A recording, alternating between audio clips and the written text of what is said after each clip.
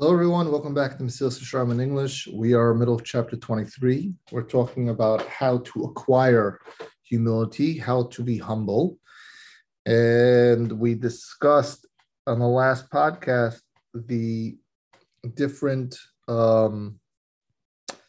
areas that a person needs to, in order to become an Anav, the Ramchal said, a person needs to train himself, okay, and think about certain things.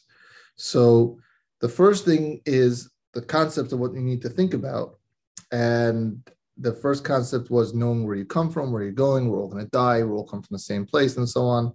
And we went into that. Now we're talking about the second area of contemplation, and that's going to be involved around the unpredictability of time, as we'll see.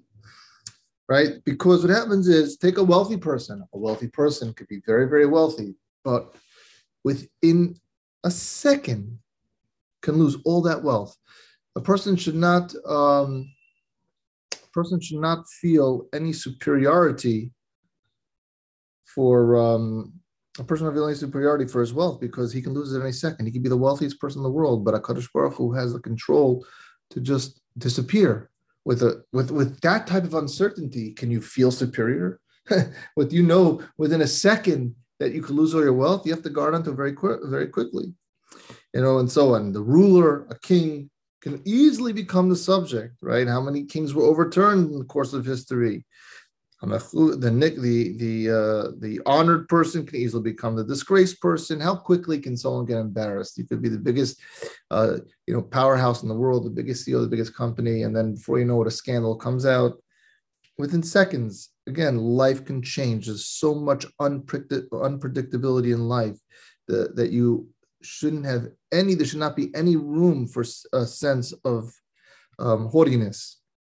Now, if one can if one can so easily fall into a situation that today considers to be disgraceful, how can he feel superior because of his present position? How can he feel so great about what he is right now when it was not so sure it could last? Can you imagine, the next day he's born to the rest of the people? How silly does he feel? One must consider how many types of diseases can chas v'shalom afflict a person. COVID, right? COVID changed the world. How quickly did it change the world? It was an incredible thing. And it was tiny. This virus can only be seen under a microscope, and the whole world was changed in a matter of weeks, if any, probably sooner. It's an incredible thing to experience. So how many times could, God forbid, a disease afflict a person that would necessitate that person to plead and beg for someone to help him and alleviate his pain? And many times that person is someone who he'd never even spoken to or even cared to even be associated with. How many misfortunes, God forbid, can come upon a person that require him to go and entreat or seek many people that he would normally dissociate himself with, never even greet and say hello, and now they're his saviors. Now they're coming to help him. Can you imagine? These things we see every day with our own eyes. We see it with experience. We see it every day. And when we focus on these things, that alone should be enough to remove any sense of pride or any sense of entitlement or any sense of haughtiness, because it can go away very quickly. Now, when one further contemplates, now the other thing is, that's contemplation on unpredictability of time.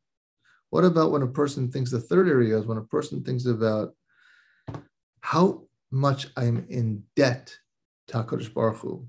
He gives me so much. Imagine, our parents, they do so much for us. Or someone does anything, anyone who does an incredible amount, way beyond the call of duty, and then they ask for things in return, or you have a certain akar talk to them, and you don't do it, and you're not doing it. How silly do you feel? How embarrassed do you feel? When you focus and contemplate on your obligation, on how much you owe HaKadosh Baruch Hu, and how lax we have been with regard to it, even when we do it, do we do it the right way? Do we really give it 110% like HaKadosh Baruch Hu gives it to us? You certainly will be ashamed and not feel pride when you really think about this. He'll be humiliated and his heart will not feel haughty.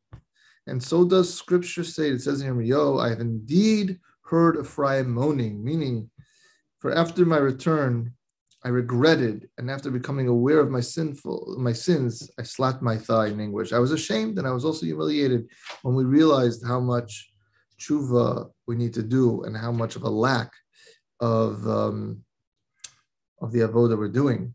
And the fourth area of contemplation, which is above all, you need to really understand the frailty of the human intellect and how we think we're smart, we think we know everything, but we can make so many mistakes we can make, and without even realizing it, because we human beings are constantly closer to error than to true knowledge. True knowledge meaning Kadosh Baruch Hu, understanding Kadosh Baruch Hu and how the world works and so on.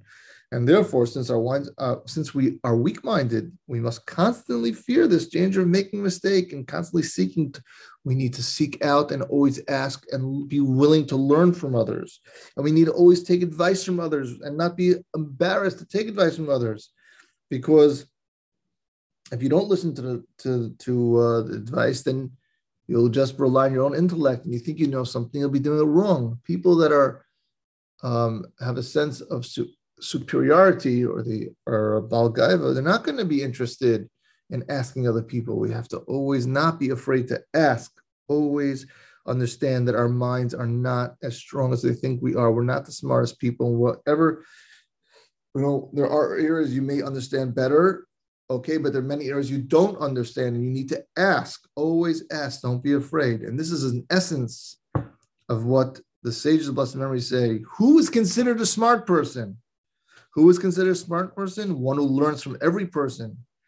And so it states, the wise man listens to counsel, because true wisdom is defined by a distrust of one's own conclusions out of recognition of the weakness of the human intellect. That's the bottom line.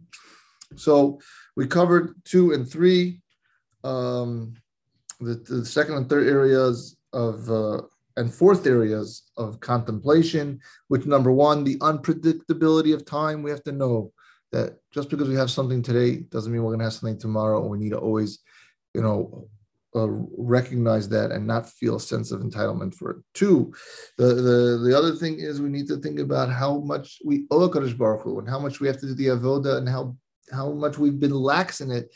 Even when we do the avoda, it's not the best way it should be.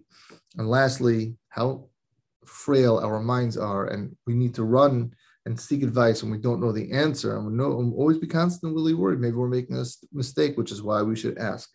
With all these areas of contemplation, you'll see and realize that there's no room at all for anyone to feel, haughty. All right, we'll continue on the rest of the chapter, which goes through the things that take us away from Anava in the next podcast.